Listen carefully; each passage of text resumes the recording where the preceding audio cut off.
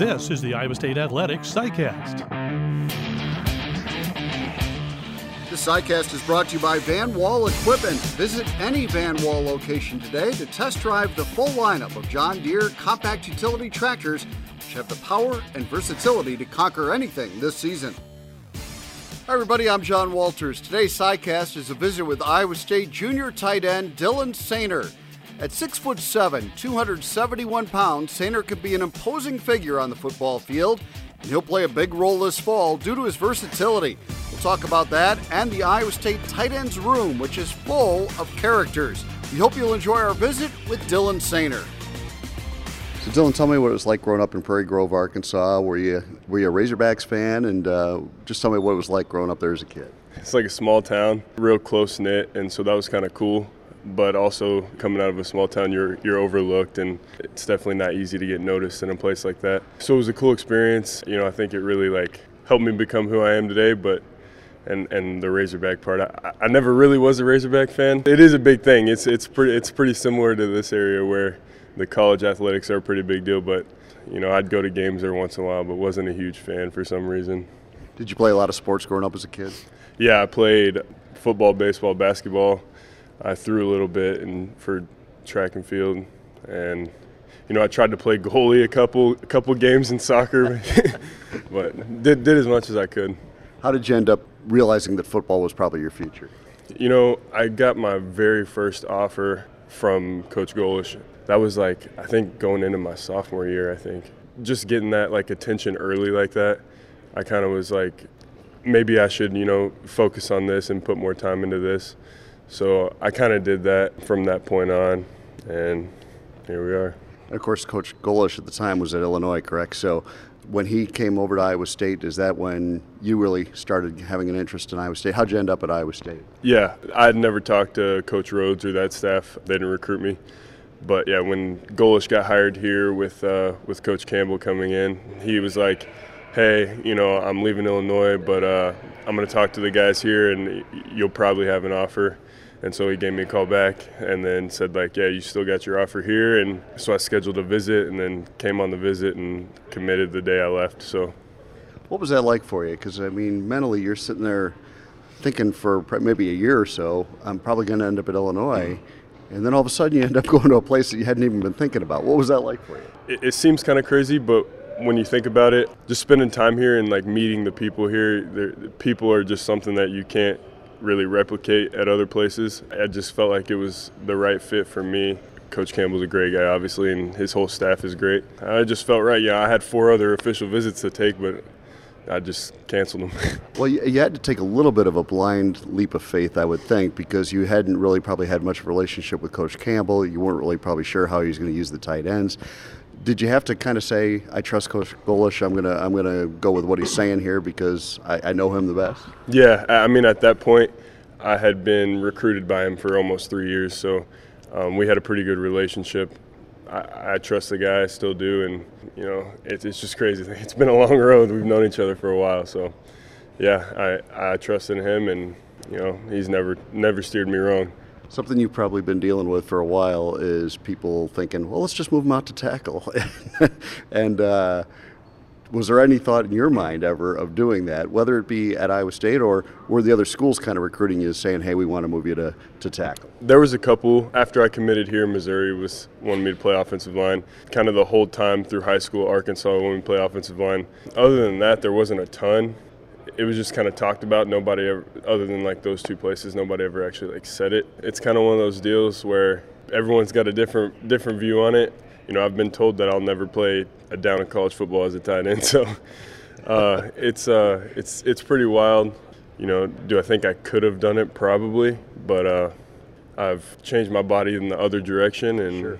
So I think I'm in a good spot now to help the program. And if here that was what they needed, if they were we're a better team if you play offensive line, sure.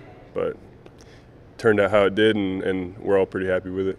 Tell me about that challenge of maintaining your weight or making sure not to get too big then, as opposed to, the mentality that if you were moving to tackle, you'd be trying to gain some weight. I mean, I just had to learn to eat better.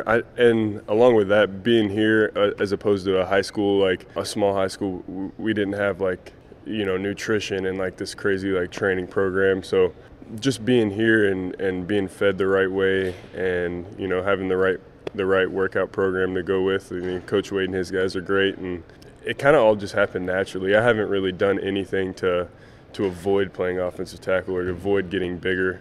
It's just kind of how it just naturally turned out. Tell me a little bit about special teams, because like a lot of guys, you made your mark on special teams. So how did you go about kind of embracing that and making sure that you made the most of those opportunities so that it would eventually lead to more chances to play on regular downs? I fell in love with special teams early. Like a lot of young guys, it was, you can see it as your chance to get on the field, and that's what you want as a young guy, is just to get out there. You're just eager to get out there. And so when you do, it's almost like a tease. Special teams is like you get a little taste, but not the whole thing. So, yeah, I definitely saw it as a big opportunity for me to get on the field. And then once you're on the field, then that's your opportunity, and you just have to prove that you should be out there more. So I think it was definitely big in my development. And I kind of roll over, like I started off on special teams, and then my role on offense just continued to grow. And it got pretty heavy in some games with playing so many special teams reps and then on offense. But it was definitely huge for me, and it's just like the best opportunity you can have, and whatever you can do to help the team. Special teams, it's 1/3 of the game. So Sam Steenbuchner played such a big role in the rush attack a year ago at that F position. With you out there, is it changing a little bit, kind of the way that position's going to be utilized and maybe being a little bit more multiple? Yeah, it is. It's a little different this year. That used to be a personnel package. Like Sam Steenbuchner was a personnel package. And we've kind of gotten away from that a little bit and being more multiple in it, where, really any of us can play it. So more situational, we all have different strengths, and whoever can fulfill the task at that particular situation the best will probably be in the game. So it's a little different. I am the guy they kind of look to for his role a little bit and kind of getting the run game going. But more than anything, kind of a by committee deal. Today's SciCast is brought to you by Van Wall Equipment. Van Wall Equipment and John Deere are proud to support Iowa's farmers in the field and Iowa State athletics on the field.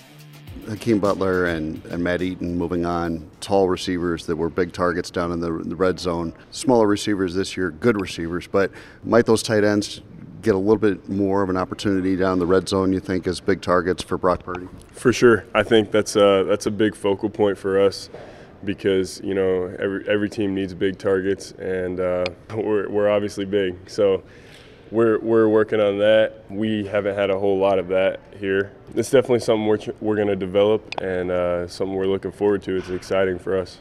Tell me a little bit about that tight ends room, because Coach Golish has kind of joked about having 3 academic all Big 12 guys in there. Do you guys pretty much have to be on your toes every day with the other characters in that room?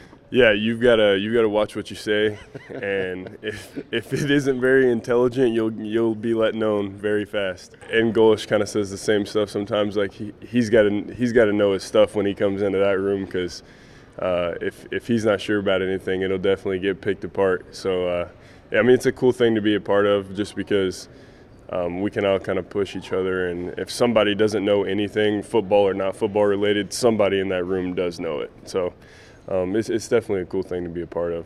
Well, what's really fun is to think about the personalities in that room, because, Chase Allen and Charlie Kohler have big personalities. Yeah. Coach Golish has a big personality. You're not shy, so, I imagine there's a lot of fun in that room too. It does. It gets a lot of fun. We do some fun things. There's some trivia that goes on behind the scenes a little bit. It's a lot of fun. We're all like you said, pretty bubbly and pretty outgoing. So it gets rowdy at times. Who's the biggest character in that room? Oh, that's a tough one. I might have to go with the head man, and Coach Golish. He's got a pretty widespread personality. It's a little different. I thought Brock really took command of that offense as a young player last year.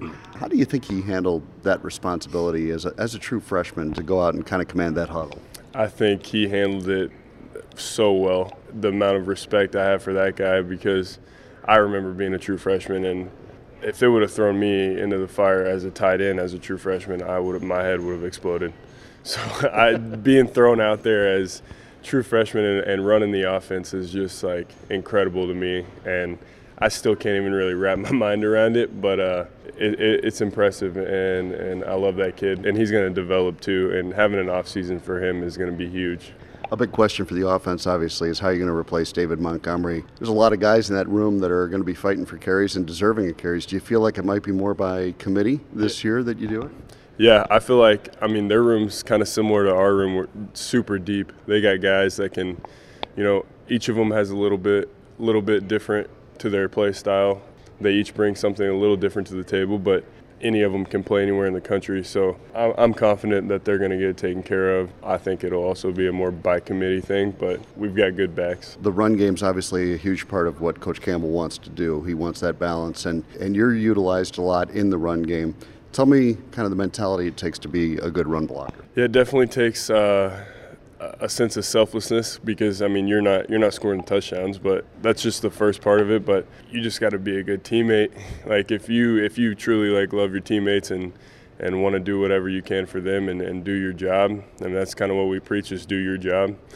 And that's the job that I'm given a lot of the time, and so I just do it to the best of my ability. Last thing for you kind of mentioned the word selflessness. That kind of goes hand in hand when I think of guys like Samson Buckner. That position almost lends itself to, hey, you got to be a team first guy.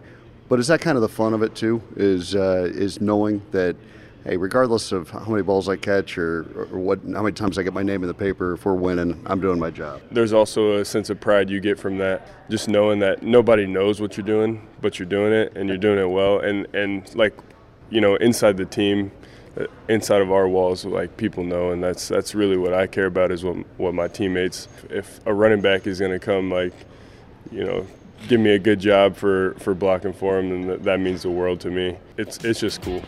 Well, I guess there's one more thing. Last year they told Sam they were going to throw him a bone at some point, and they did. He caught that touchdown pass against Kansas State. So maybe your moment's coming where you're going to end up in the end zone. I think so. I think you might see the tight end group in the end zone a little more than what might be anticipated. All right, Dylan, have a great season. We'll look forward to watching. All righty, thank you. Today's SciCast was brought to you by Van Wall Equipment. Stop by one of their locations and learn why Van Wall Equipment and John Deere are Iowa's clear first choice. Thanks for listening.